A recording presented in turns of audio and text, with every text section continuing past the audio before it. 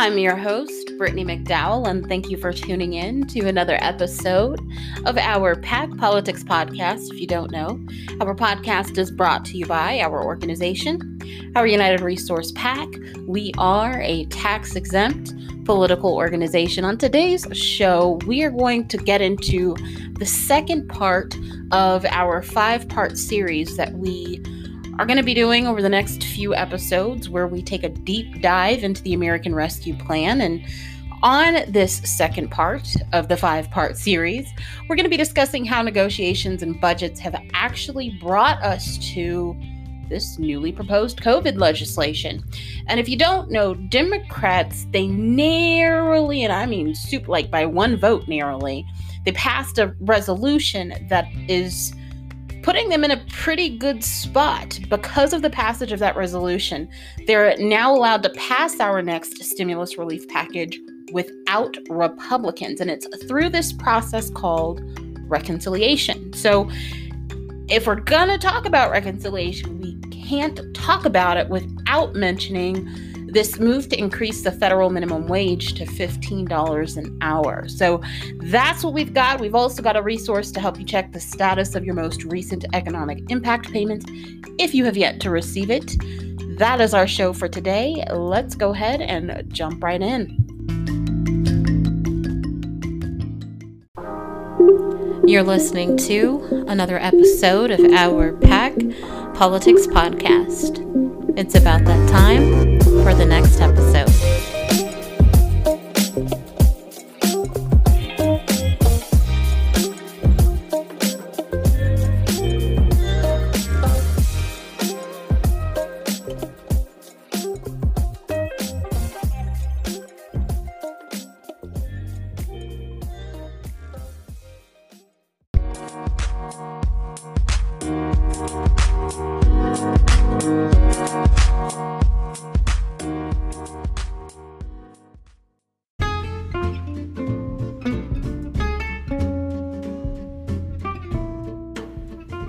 Hey, this is Brittany. Just wanted to shoot you a quick reminder. Look in the description box of this episode and you can find a link to our website. On our website, you can find our latest blog posts. You can find our contact information. You even want to make a contribution, you can go over there and do that as well. You can find out the policies we are looking at and targeting as an organization. You know, I say all the time that we are a tax-exempt political organization. If you want to know more about that, again, go on over to our website, our-pac.com, where you can find out everything you want to know. You can do everything you want to do.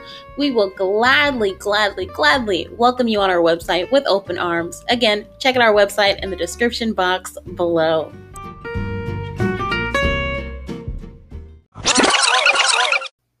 So this, again, is the second part of a 5-part series that we are doing, where we dive deep into the American Rescue Plan. And if you have no idea what I'm talking about when I say the American Rescue Plan, I'm talking about that $1.9 trillion economic stimulus package that has been proposed by our now president, Joe Biden. So today, in discussing that, we are going to specifically look at how negotiations and budgets have, again, brought us to the point where we now have this newly proposed COVID legislation. I said in part 1 of this series, and I'm going to say it again, that you have to know where we have been to really understand where we're going. And so this is going to make sense, again, where we're going when we consider where we have been as it relates to COVID legislation. Now, before I get into that, considering the title of this episode, I feel highly compelled to define what I mean when I say the N word and the B word, because I know you guys probably saw the title and said, oh my gosh, Brittany has lost her everlasting mind. I have not. Although, sometimes I kind of question, but I can guarantee you I have not, as far as I know. And because I have not lost my mind, the N word and B word probably do not mean what you assume they mean. N word here is negotiations. The B word is budgets. So we're going to talk about the N's and the B's, and not the ones you're probably thinking about. Okay. That said, let's jump right in. Let's start with the ends. Negotiations. And so when we think about negotiations specifically related to COVID, right? They've been kind of a catch-22. They've been pretty eventful, but at the same time they've been rather uneventful. Um for the most part, right? We've had a lot of talk, we've had a lot of placation, we've had a lot of, you know, stumping around and demanding and clamoring and yelling and shouting for barely anything to have been done over the last year, especially when we consider the gravity of the problem and we consider how long we've been dealing with it, right? The amount of actual help that the American people have seen, not so much considering in the totality of what we're dealing with. So, for a lot of people, when I talk about negotiations, they're like, ugh, ugh, really? Like, Brittany, do you know what the American people have been dragged through over the last year? Yeah, it's been absolutely horrible. But I want to ask you a question. When we consider where we've been with negotiations and how awful they've been, are people rightly justified in kind of assigning the same negative feelings about negotiations to future negotiations for COVID relief? Um,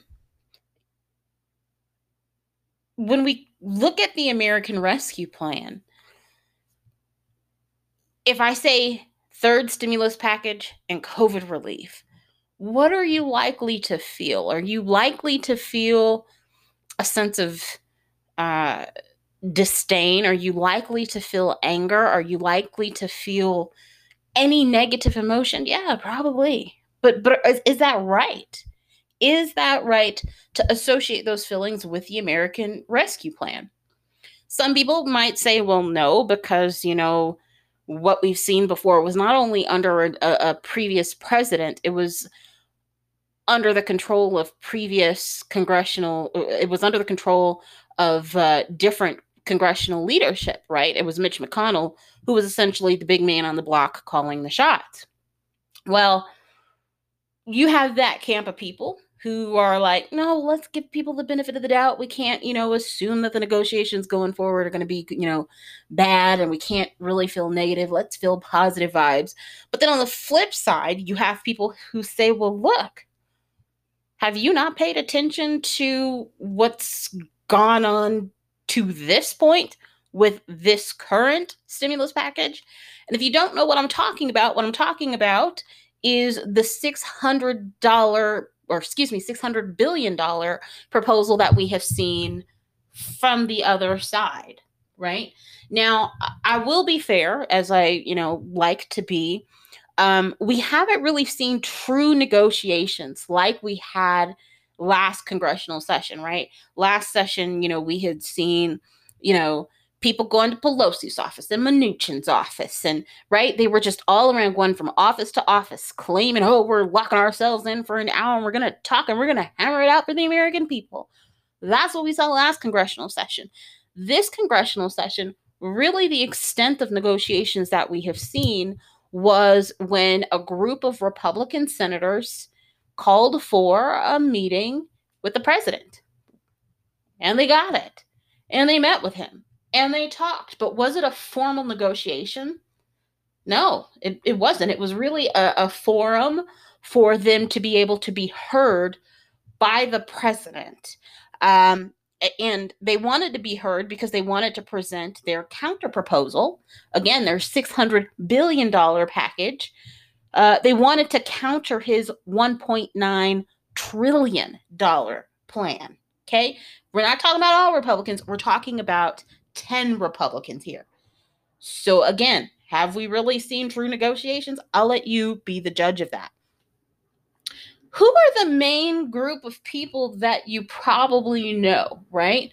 I can guarantee you don't know all 10 of the Republicans that had this meeting. So I'm not going to go off rattling this list with you scratching your head being like, what the heck? There are 3 people who I can guarantee, if you don't know all 3, you know at least one of the 3. You have Susan Collins of Maine. Actually, 4 people that I can guarantee you probably know. Susan Collins, you probably know and have heard of Lisa Murkowski. She's in Alaska.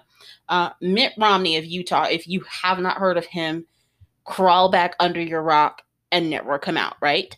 And then you have Rob Portman of Ohio. Again, out of those four, you have to, if you, again, Romney, right? If you don't know who Romney is, Lord help you, right?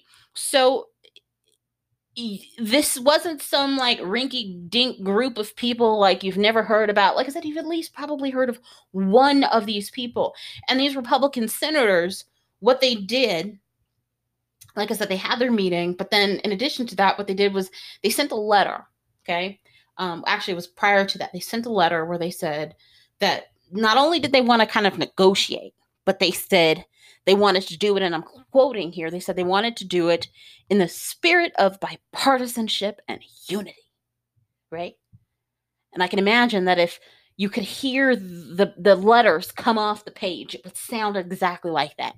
Mr. President, we want to do this in the spirit of bipartisanship and unity. And they'd be looking at the American flag, and just draped in all their patriotism because they want to unify the American people. They want to be bipartisan.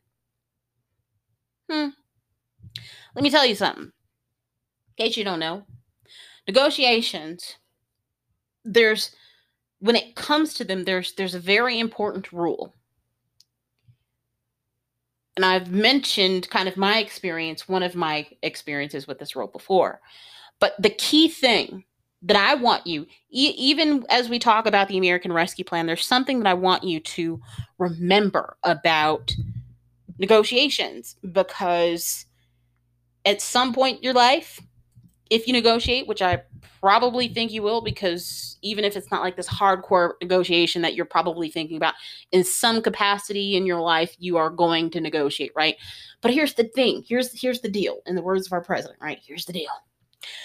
When it comes to negotiations, the person who can walk away has the most power. Let me give you a quick little story. I'm not going to go too off on a tangent. I'll give you an example of that. I was at a car dealership with my mother, and with the exception of her most recent vehicle, I think I've pretty much always, been there negotiating and helping. But anywho, so I was there with her. This was like the one before the last, I don't know. And we were there at the table, and, we were talking and getting the numbers down and get the papers, and they're going and doing. And mind you, this wasn't like a finance deal. This was a cash transaction deal. So you have cash, you got a lot more wiggle room to kind of, negotiate, because they want that dollar bill, y'all. So we were at the table, and papers were flying and numbers were flying and eyelids going, and you looking across the table, they're looking back at you. And I told my mom, I said, trust me, Mom. Mind you, it was a car that she really, really liked. They didn't know this, because I told her, I said, don't you go to this car lot, being all happy and impressed and keep a neutral face the entire time, right? Get your poker face, keep it on, and it better be good. So I told her when we were sitting down at the table, I didn't like the numbers, and neither did she. I said, Mom, you got to trust me. Because she liked the vehicle, she kind of wanted to settle for the numbers that were being presented to her. But I knew that we could do better, right? I knew that they could do better. And again, I told her, Mom, trust me. Mind you, this isn't some, custom car. It was what was it at the time? It was a Chrysler 200, right? Not some souped up, super expensive car or nothing like that, right? So I said, Mom, trust me. And I looked across the table, and I told the salesman, and I said, I appreciate your time, and I thank you for the offer, but unfortunately this doesn't work for us. And so I don't want to waste your time or ours, and, essentially ended the deal. So he thought, so I thought. I told my mom, you have to trust me, not because I necessarily knew that things would turn out a certain way, but because I knew that these aren't the only people who can give us what we want, right? I was willing to walk away, and I conveyed that to my mom. Mom, you have to be willing to walk away, right? You cannot be super attached. I'm going somewhere, and I'm almost done here. So We did what we did, got up, we're walking out, got to the car to leave the lot. I was driving, backed out. What do you know? Sam the salesman, okay, it's not his name. I clearly don't remember. It was years ago. I don't even remember what really happened last week, right? Sam the salesman is, so we'll call him at this point, came running out the doors. Miss McDowell, Miss McDowell, Miss McDowell. I think we can work something out. I think we can work something out. Long story short, we pulled back into the space. I ended up leaving after all the stuff was signed, and my mom drove off in her new car. Why? Because she was willing to walk away. Now, maybe, I don't know if she would have had quite the willpower if I had not been there. But ultimately, she was willing to walk away. And that's what you have to do in any negotiation, because that is what gives you the power. Brittany, why the heck are you telling us this? What does this have to do with anything? Well, again, remember, these Republicans, they wanted to negotiate in the spirit of bipartisanship and unity, right? And when you consider that the person who can walk away has the most power, I want you to be advised of the fact, if you don't know, that several times in the past, Republicans have walked away. And I'm not just talking about, when it comes to COVID legislation. I'm talking about key things: COVID, Obamacare, right? Tax proposals, budget, whatever it is, name it. Republicans have been willing to walk away. And this is what has given them political power. Brittany, what the heck are you talking? Think about it. I want you to think about negotiations from last year. Think about the ish show that it was and what we saw. What we saw was a Senate leader who was unwilling to let anything come up for a vote. What we saw was when certain groups of senators, House members, all these people were willing to come together and negotiate on a bipartisan level, certain people were really just willing to walk away and act like it didn't happen consistently. Again, whether it's been on COVID or heck, even look at what happened with Obamacare. We call it Obamacare, but when you consider what under the Obama administration, what they really wanted, what Democrats really wanted in terms of the single payer system, and they really wanted to revolutionize healthcare for Americans. When you consider all of that, and you consider what we actually ended up with, and you consider the fact that we had a record number of filibusters starting with that Congress, and you consider that Republicans said, we're not going to move unless you put this in, unless you do this, unless you do this. Did any of them end up signing for it? Did they vote for it? No. Republicans have a history of, specifically, again, it doesn't matter the issue.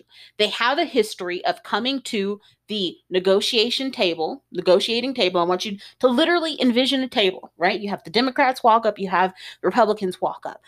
Democrats come up, they're willing to just give away the house, right? You want our soul, you want the refrigerator, you want my shoes, you want my drawers, like they're willing to just give it away. They don't even freaking put up a fight. Well, they haven't to this point, but we'll talk about that in just a minute.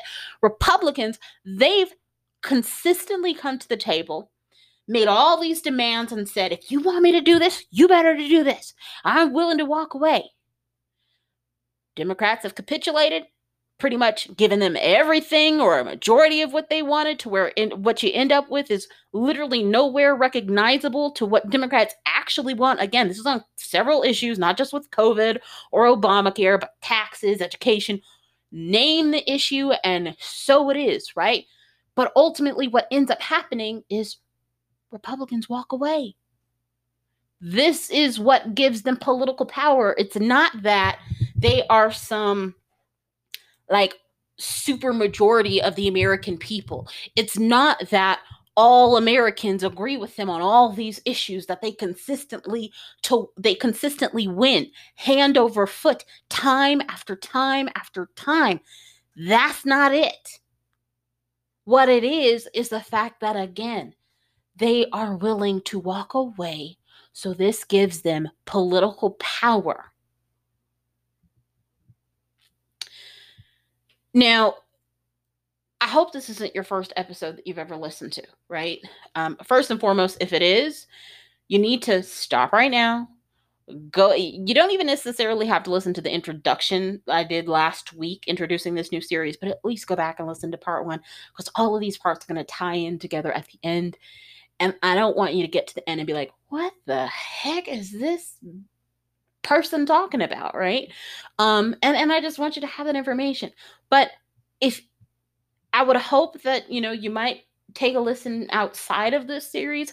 If you have, you might remember that some of the recent episodes we've done, they actually tie into this. It's amazing how, and I promise you, with the exception of this series, I don't do episodes planning to tie everything all into each other.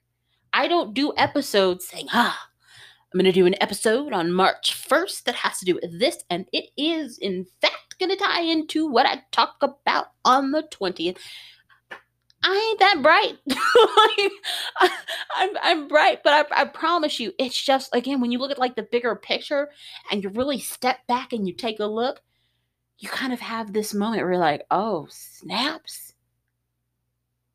This is not some rigged game where things just kind of happen against American people and we have no idea how it happens, or we have no idea how Americans consistently don't get what they want, or we have no idea how and why politicians never support the interests or vote in the interests of the American people. It all ties into each other. It doesn't just happen. But anywho, when you consider some of the recent episodes that I've done, there were kind of two themes that I actually talked about, both of these themes in several issues. One was about learning lessons. I have this motto, or kind of this life outlook, that I really consistently have on a personal level and a professional level. And it's just that in life, it's about learning lessons. I think of life as like this big classroom where if you're bright, you're consistently learning, right? Like I mentioned before, and I tell my team all the time, I don't care that you make mistakes. What I care about is that we can rectify the mistake if it's super serious. But I think more important than that, I care about if you learn from your mistake. Because if you learn from your mistake, chances are you won't make it again. And I'm not of the mind that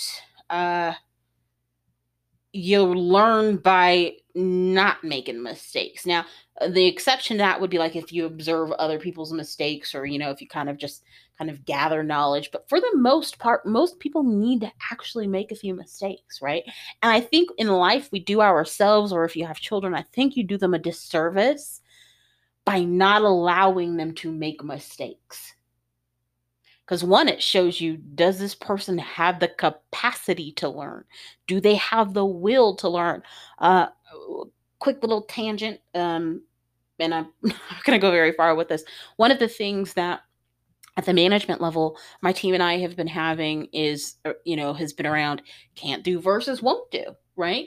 Are you dealing with someone who legitimately can't do something? Maybe they don't know how to do it. They don't have the skills. They don't have the resources, whatever. Or are you dealing with someone who they can do it, but they just don't want to do it? Those two people are two very different people. The output from those two people are going to be very, very different. And how you have to react to, handle, and manage those people are worlds apart, right? But anywho, again, coming back from a tangent, I'm reeling myself back in here. So we talked about learning lessons, and I talked about it with Joe Biden and how he had to learn lessons from what the Trump administration did. And then I also talked about learning lessons in relation to Democrats as a whole, and specifically how they have to learn that they can't just be the party of capitulation. it has gotten them utterly nowhere, right? And it's actually kind of interesting when you look at the two. Biden, the way that these two groups or these two parties are learning should be different. Biden, he should be learning from what someone else did, what the Trump administration did. The Democrats, they need to learn from their own dang mistakes. Again, I'm coming to the negotiation table. I'm a Democrat. Want my draws? Want my, the person hasn't even told me what they want. You want my shirt? You want my shoes? I'll cut off my hair and give it to you. You want me to give you some blood, right? You want my cells? Like, that's what the Democrats have always come to the table doing. Before the other party even says, they're just ready to just throw their whole bodies on the table. Oh, take me. Like, you're like, do you not know? I understand you're the party of the people, but the people ain't that dumb. Right? That is not how you negotiate. So we talked about lessons. Another thing that I also talked about in recent episodes was reconciliation. I'm going to talk about reconciliation a little bit later. But I do want to say this.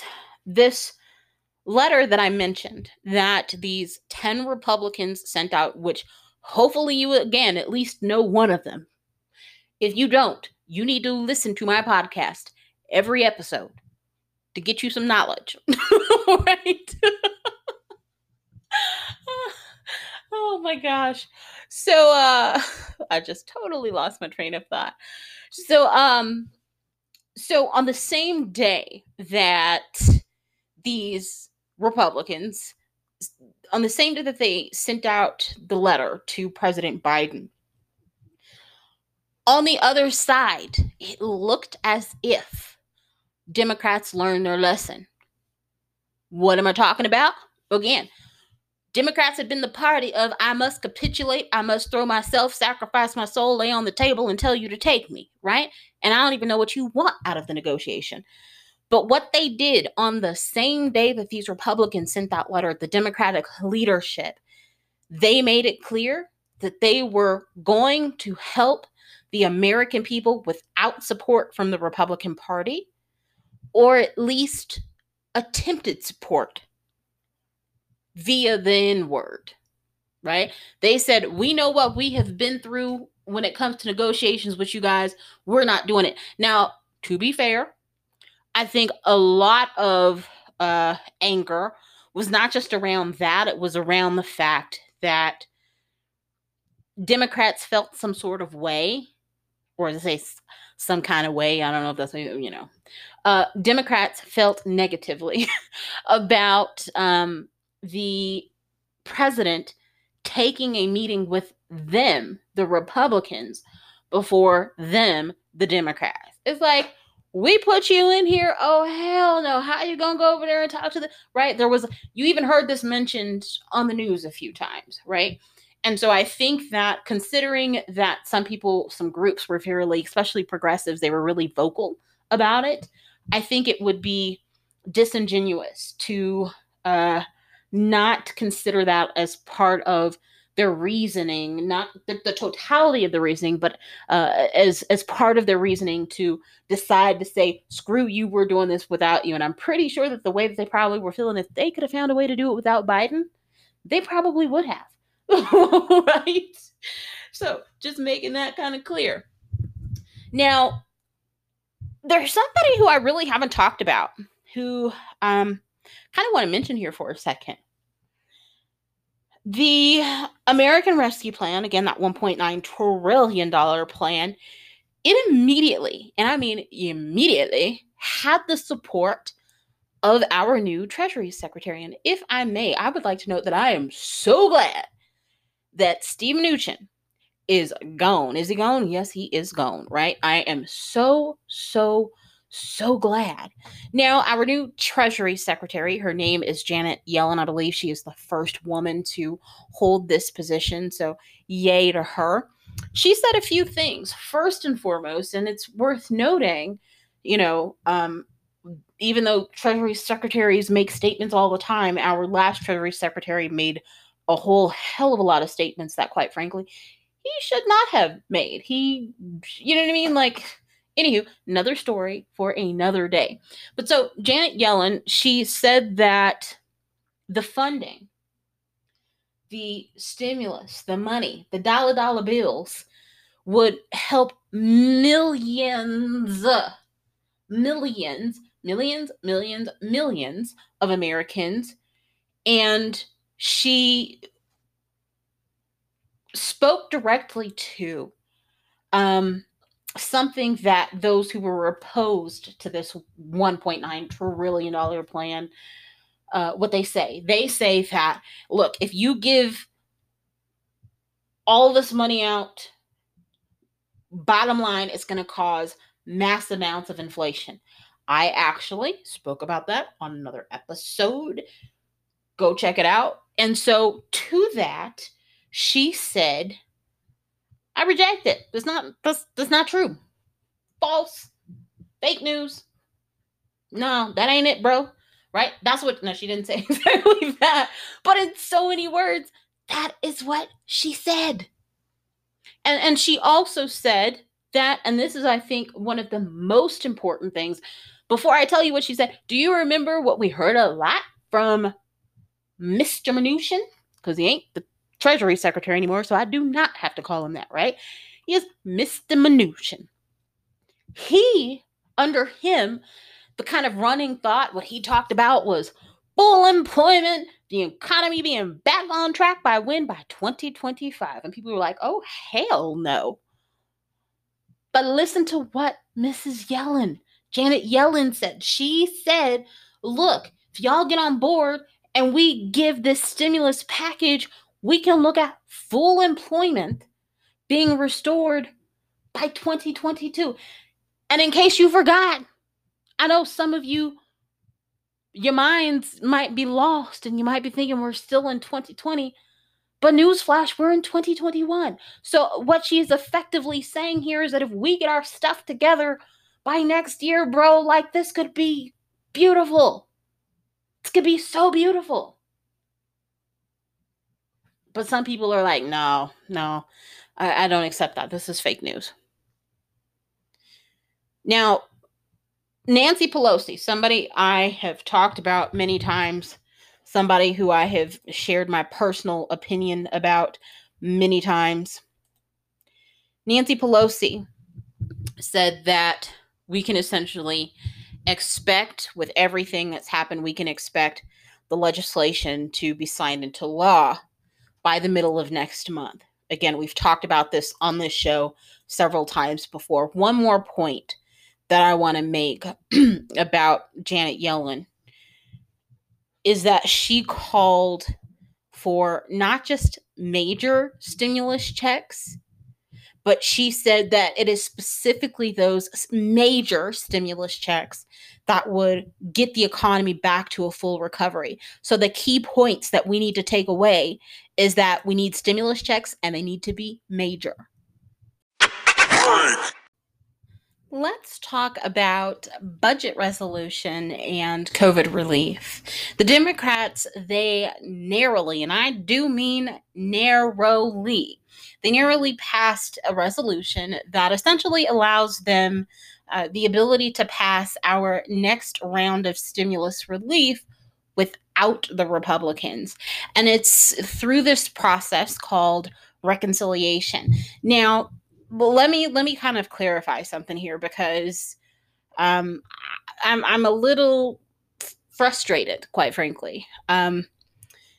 We have been hearing since the passage of this resolution that will allow for reconciliation, we've been hearing a lot of disgruntled Republicans talk about how horrible it is, how anti-bipartisan it is, how basically un-American it is to use reconciliation to accomplish the goal of actually sufficiently effectively and efficiently addressing the American people's need for COVID-19 economic stimulus and relief. But let me make something very clear here. Reconciliation is something that Republicans, while they try and act like it's never been done before, and they expressed total shock and awe about it, and they clutched their pearls and they're like, how dare you, right? They used it pretty recently to do what? To pass tax cuts. Tax cuts that, mind you, a majority of you probably don't benefit from, at least directly. And if you do indirectly, like, it's so indirect, you don't even feel it, right? And not just with that, but they've used reconciliation many times before. Case in point, reconciliation is not new to them. It, my friends, is very utterly true to the Republican Party. So don't believe their hype when they clutch their pearls and they like, oh my gosh, how dare you, reconciliation, right? Like, they'll shut up, right? You do it all the time. So anyhow, remember in part 1, if you did listen to it, and if you did not, I highly encourage you to go back and take a listen to it. In part 1 of this series, and again, this is the second part. Part 1, I talked about Georgia and the, Senate runoffs that happened there, and President Biden and the Democrats and Trump and the $2,000 checks. And we talked about, the Democrats and Biden essentially begging Georgians to help them. They're like, please help us. Please, Georgia.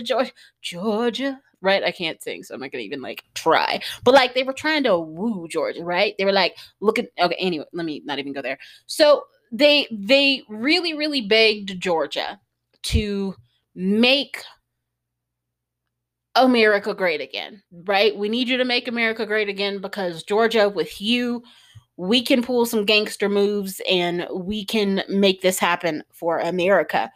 Why was Georgia so important? What exactly did they want to do with Georgia? Well, I'm not going to get too far into this, because you should have listened on part 1. And if you haven't, please go back and listen to it. Essentially, Georgia had 2 senators, Perdue and Loeffler, and the 2 of them were essentially up for re-election. And those 2 seats made the difference between Mitch McConnell and the Republicans still holding the Senate, ultimately not allowing anything to get voted on, yada, yada, yada. We talked about, the Grim Reaper. If you don't know what or who I'm talking about when I talk about the Grim Reaper, yes, there is one in Congress, and check out part 1 to find out who he is, right?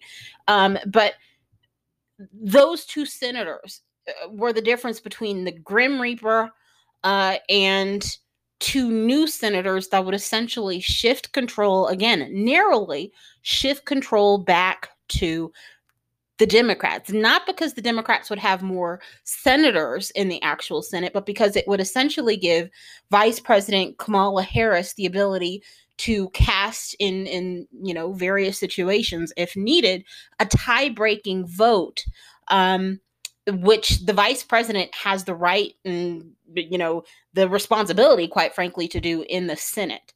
And so that considered, again, not getting all wonky or rehashing part 1 yet again for the umpteenth time, go check it out if you haven't already done so. We saw for the, right up close and personal, why this was important for the Democrats then and why it's important now. Because with the power that Kamala Harris now has, given the current 50-50 split, because Georgia was taken by 2 new Democrats and taken away and yanked back from the Republicans, Kamala Harris was able to cast this tie-breaking vote, essentially giving final approval in the Senate for reconciliation that the Democrats wanted.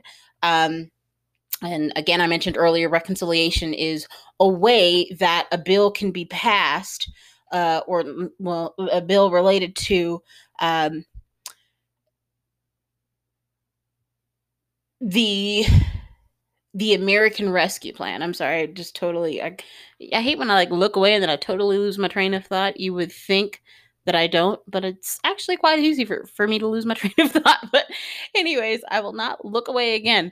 So reconciliation was needed because with it, again, they could essentially let the Republicans sit by themselves, not have to go through the whole negotiation debacles that they have constantly gone through, not just in COVID relief negotiations, but pretty much in every other negotiation that has ever happened with Republicans, right? And so, hey, reconciliation was like, the key to solve the negotiation problems that Democrats have with Republicans. Stalemate would be ended, and quite frankly, the inaction that we saw in the 116th Congress would not be an issue for us in the 117th Congress. Assuming that, again, as we talked about in several episodes ago, I don't remember exactly which one, but you have to have a situation where every Democrat agrees to fall in line in order for you to utilize the powers of the vice president in the Senate. So, look, here's the deal. When the resolution, right, it was passed in the Senate and then it went to the House, do you think there was any opposition there, right? This resolution that had every Democrat in the Senate, and it was able to pass with a tie vote from the vice president, and it was sent to the House, which is controlled and has been controlled now for some time by the Democrats and, the party of Nancy Pelosi. Do you think it would get to the House and have any issues and be opposed in any way, shape, or form? I'll give you a minute to think about it. Well, my friends, of course, any Republicans, all Republicans in the House, although the House is controlled by Democrats, they don't just it's not all Democrats, right? You had Republicans there say, hey, we oppose this. We're not going for this. But then in addition to them, there was also a Democrat named Jared Golden. He was the only Democrat to buck the trend and join the Republicans in opposition to this resolution to allow for reconciliation. Now, he claimed, I'm not going to get all into this, but his claim behind doing so was that he had a preference for separating this vaccine bill from really everything else instead of going through this kind of longer reconciliation process. I will say, though, I'm not going to get into whether I agree with that or not, but it is true that reconciliation, when compared to the normal way to pass a bill, it's a lot longer. The process is longer. So he is right in that respect. But he has his claims that I'm not going to speak to because that's on him.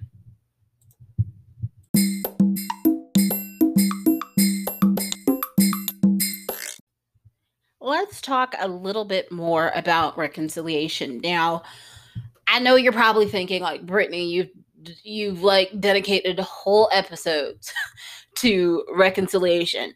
The last segment was just about the budget and the budget resolution, and then you talked about reconciliation. What in the heck else could you possibly have to say about reconciliation?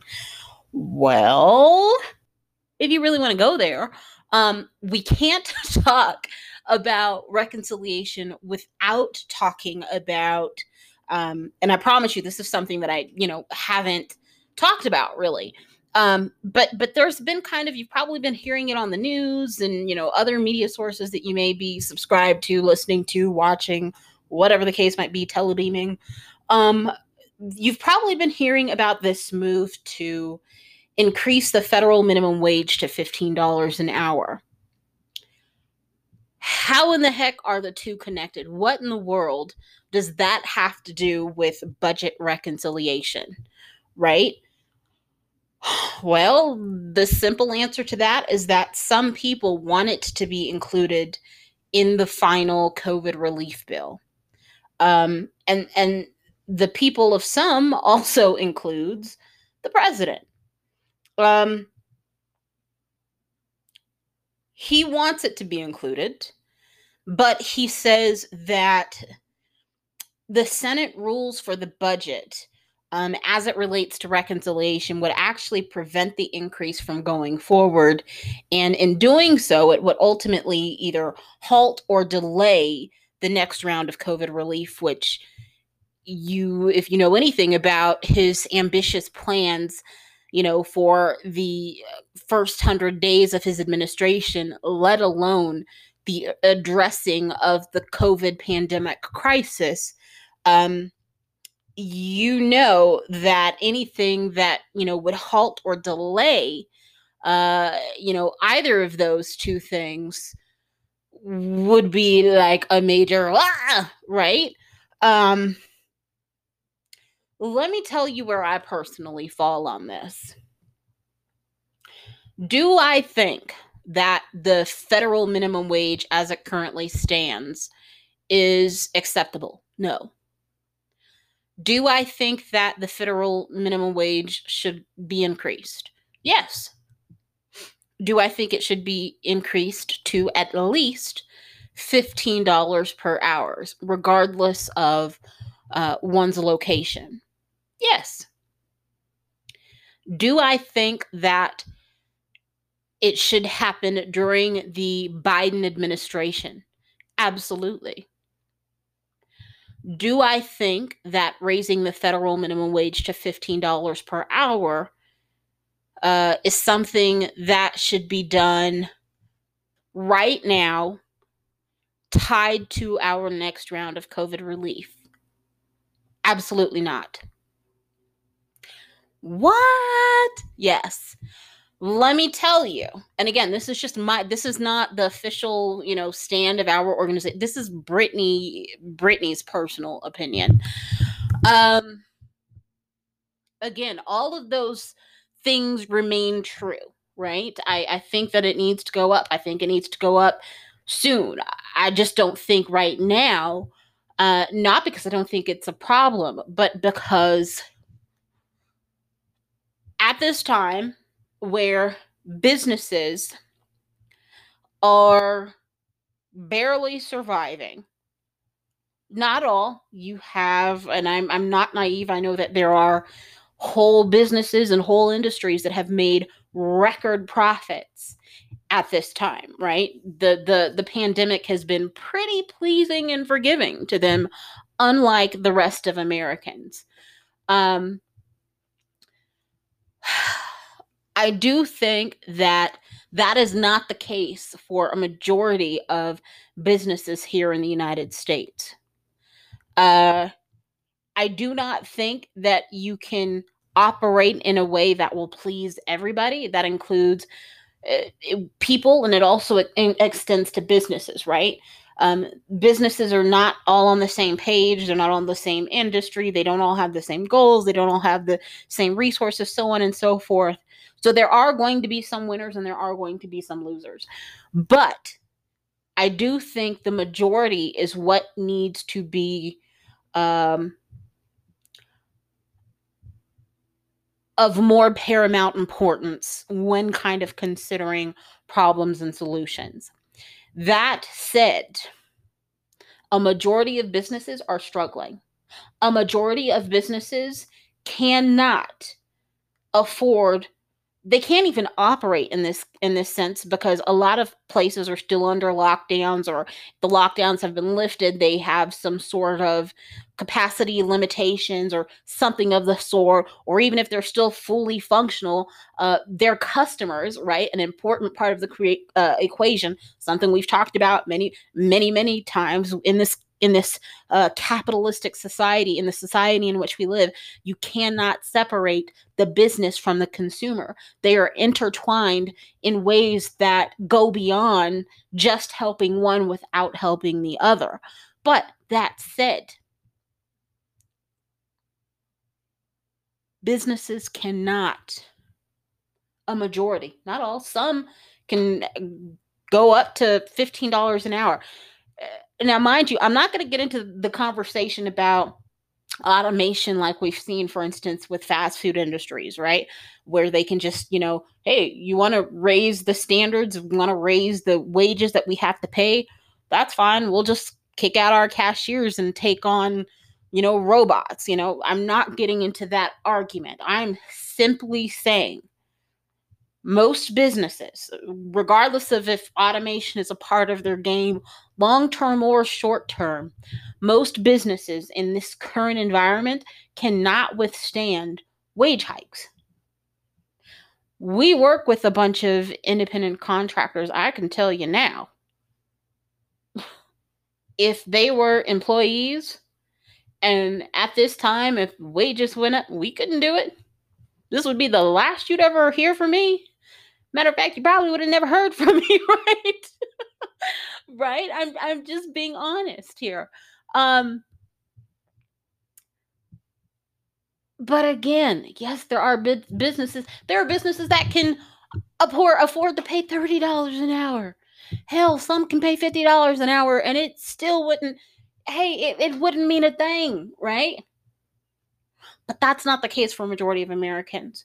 So, speaking to this and then moving on from this point, personally, I do think that once we get at least consumers to a better position where they are more participatory in our economy on a large scale, and they're able to do it in a way that doesn't require as much assistance from the federal government as it does right now, absolutely take the federal minimum wage up. But what will happen if we, as is currently the plan, what will happen, in my opinion, if we have the $15 minimum wage attached to the next stimulus package and it passes, even though the federal minimum wage is set to kind of incline up, transition upwards until 2025 when it hits that mark, it's not going to, like, as soon as it passes, mandate everyone makes $15 an hour. It's not going to work like that. But if you know how businesses work, and this is why I put more responsibility, before I say this, I put more responsibility. You have a lot of politicians who say, American families should have planned for the pandemic. Personal responsibility. You want to tell the single mom with 2, 3, 4, 5, her business ain't none of my business, right? However many kids she has, you want to tell her she should have planned for a pandemic. But businesses, and you can't help her, mind you, you don't even want to give her $600. But then it comes to the business, they have business plans, forecasts, they should be having risk assessments, all this other stuff that standard businesses have, but you want to bail them out, no problem. Anyways, I say all that because businesses operate in a different way. And because they operate in a different way, even though this, if it passes, this federal minimum wage implementation of $15 an hour, even though it won't be until 2025, businesses are not going to wait till 2025 to start planning for it to happen. They may act like they just didn't plan for any sort of catastrophe or loss in revenue. Even if I'll say that a majority of businesses, ours included, didn't plan for a pandemic, but you should have at least prepared for some sort of loss in revenue. Like, you seriously thought it was just going to go up and up, and like the experience in business in and of itself should show you it's not a steady incline, right? Who does that? Who believes that? What kind of stuff are you smoking? But businesses are not going to wait until 2025. The larger the business, you would think, well, they can handle this. They're going to be the first ones to immediately slash jobs. Let me,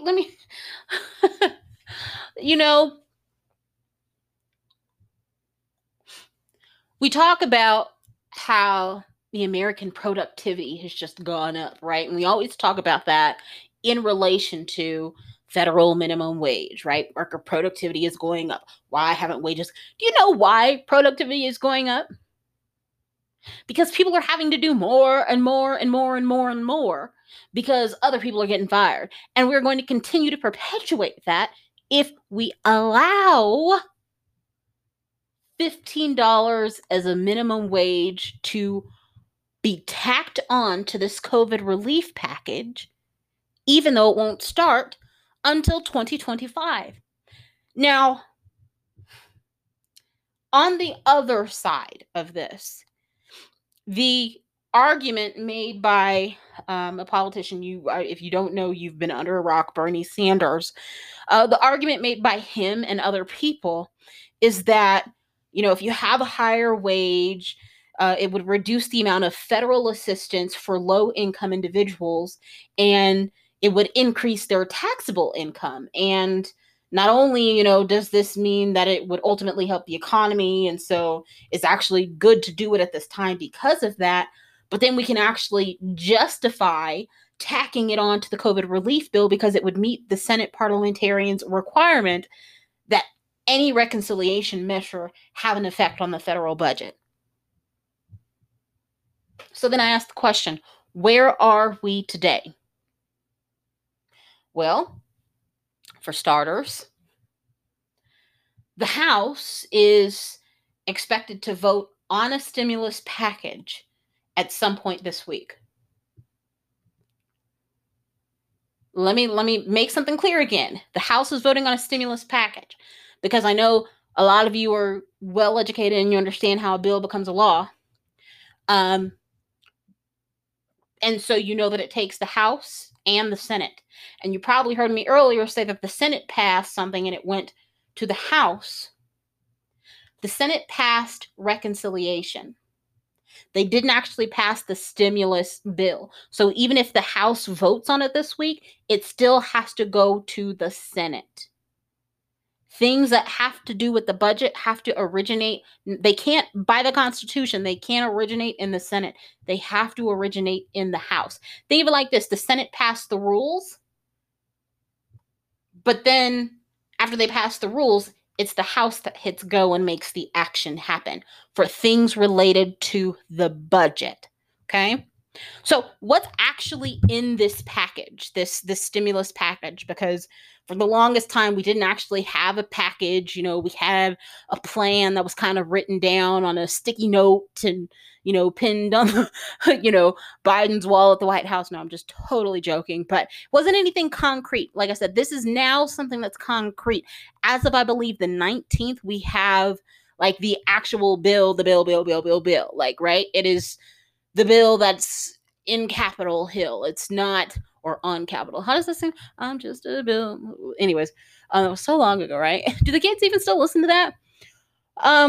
So anyhow, we have the text. We know what's in the package. What's in there is the increase in the federal minimum wage. Well, let me say that again. What's in there is the increase in the federal minimum wage, direct checks for Americans, only for Americans that make $75,000 a year or less. There is an extension of the unemployment benefits, and it also takes the federal program that they have, the additional money from $300 to $400 per week. Then there's also money for small businesses. I've been rambling on long enough, not just in this segment, but in this episode. So let me tie all of this in together and let me say something and close. I have to make this very important point. I'd be doing you a disservice. I'd be doing myself a disservice because I would have wasted all this time rambling for no good reason, no good earthly reason, right? If I don't make this clear. Because, as I just told you, the federal minimum wage increase to $15 an hour was included in the bill that we now have that will be voted on. The reality is, we do not know if a Senate parliamentarian, or the Senate parliamentarian rather, is going to allow the Senate rules to essentially work in this instance. We don't know if budget reconciliation is going to prevent this bill from going forward. Reconciliation is what we're using. That was set in stone by the Senate. Now the House hit go and they're supposed to vote on it and kick it back to the Senate. But the Senate has to say again, does this meet our rules? And remember, the rule is any reconciliation measure has to have an effect on the federal budget. So will a parliamentarian look at it from Bernie Sanders' point of view and look at the budget? Will they kind of look at it from my view and other people's views? Will they take into consideration something else we didn't talk about that I believe we shared it on our social media, and maybe I'll talk about it another day depending on how things go. Will the parliamentarian take into consideration the CBO report? CBO is Congressional Budget Office, by the way. And that report essentially did not look very favorable on this federal minimum wage increase. Not at all. If anything, reading it would make you not want to take up the federal minimum wage. But I bring this up because the cold hard fact is this is no longer just a debate like, okay, will the parliamentarian do it? Like, it is now real life having an impact on the lives of the Americans or the American people, because in the event that the parliamentarian does not look favorable on this addition to the bill, the $15 federal minimum wage increase, what will happen without question is that the COVID relief that the American people so desperately need is going to be halted and come to this grinding halt, despite the gangster move that the Democrats and Biden pulled off with Georgia and all this good, juicy stuff that we've been talking about over the last few episodes. Or it may just be delayed, not completely halted, but instead of getting relief next month, people may not get relief into the summer. I'm not saying that's the case, but that may be the case since we're taking this bet. The Democrats took a bet on Georgia. They won that bet. Now they're taking a bet again with COVID relief. Are they a little bit too ambitious here? I'm not saying I'd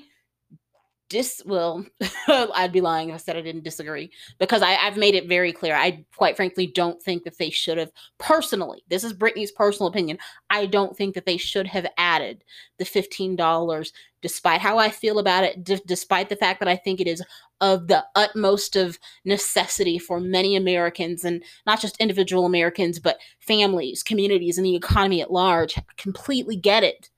But now is not the time. This is my personal opinion. So the question becomes, is COVID relief going to be delayed or halted? And I know we are going to have to wait and see. Even if the House votes this week, again, we've got to wait for it to be kicked back to the Senate. So we probably won't know until next week how this is going to go. So keep your eyes and ears open, because this is some important stuff right now.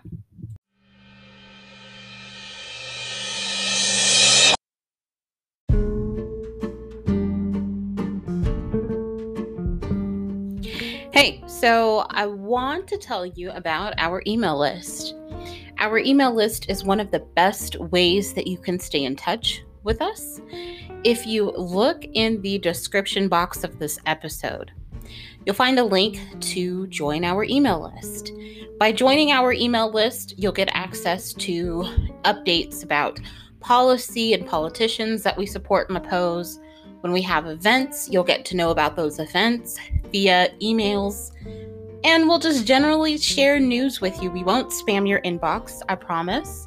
And also, we inform you of our newest podcast episodes, which come out Monday, Wednesdays, and Fridays, by the way.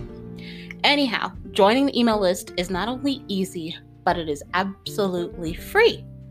Look in the description box of this episode. You'll find the link. Click it. Give us your name and your email. That's all we need. And you'll be in.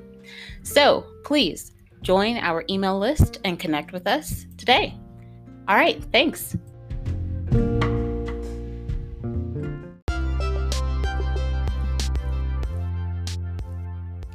Today's resource that I am sharing is a resource that we have mentioned and promoted several times on our podcast before. What it is an official government tool that will help you confirm if the IRS and Treasury have sent your economic impact payment, your stimulus check. But in addition to that, it will also let you know the method by which they sent it, how they sent it, if they sent a direct deposit, and if you didn't get it, maybe it went into a wrong account. And if that's the case, it will also inform you of what will happen. Maybe they mailed you a check and it's in the mail, and your mail is just, who knows, right? But if I don't have that information, but this tool does. It again is an official government tool. To get access to it, if you look in the description box of this episode, you will find a link to join our mailing list. We will not spam you. Our mailing list is an awesome way to keep in contact with us. But most importantly, it's an awesome way to get access to this tool. It's great, again, for you if you have not yet received your economic impact payment, as well as other people. It might be something that you want to get access to, so that way you can share it with them. The resource also does mention the other kind of option that some people are going to have when it comes to actually getting your economic impact payment. Some people will get checks, some people will get direct deposits, some people who are eligible will end up having to utilize a tax credit. If you want more information, not just on how you'll get your payment, if you'll get it when, you also, might want to get information on this tax credit, which this tool will also provide you information on. So again, if you look in the description box below, click the link to join our email list. You'll just have to give us your name, your email address, and as soon as you sign up, we'll get you a welcome email, and then within a few seconds after that, you'll get the email with access to this resource. So you can find that in the description box below. I hope the resource is of benefit to you or someone you know.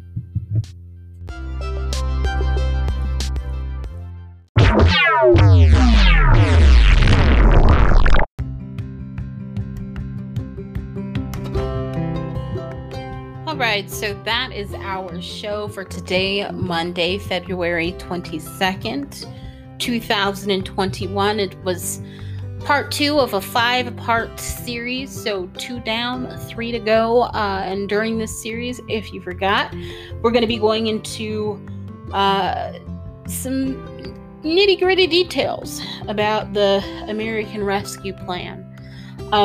Today we talked about the N-word and the B-word, and I hope you listen to the podcast so you can know what I mean when I talk about the N-word and B-word.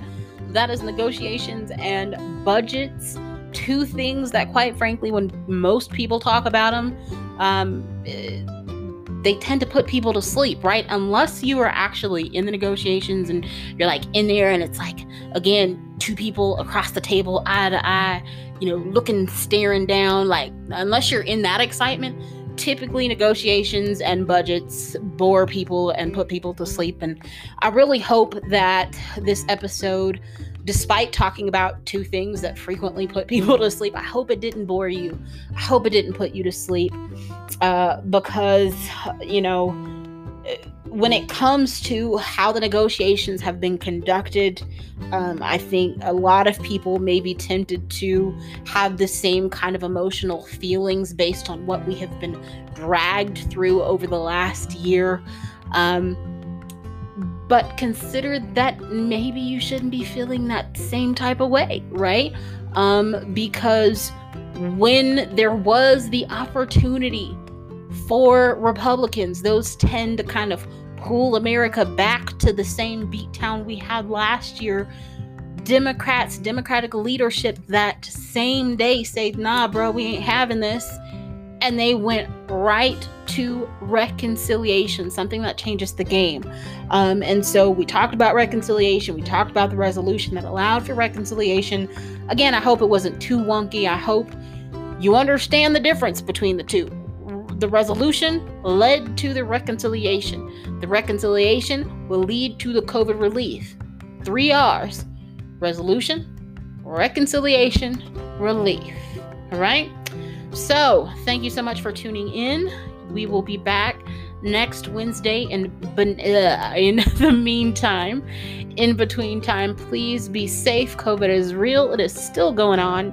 I know the numbers are going down, but they are not down enough. So please be safe. Wear your mask. Take you hand sanitizer wherever you go. I don't care if you go across the street. Get the hand. You go to check the mail. I hope you take your hand sanitizer. Do you know how many people touch that mailbox? As far as I'm concerned, everybody could be a COVID killer. So protect yourself, because this stuff is serious. Enjoy the rest of your day. And most of all, if you have a hazmat suit, break that sucker out.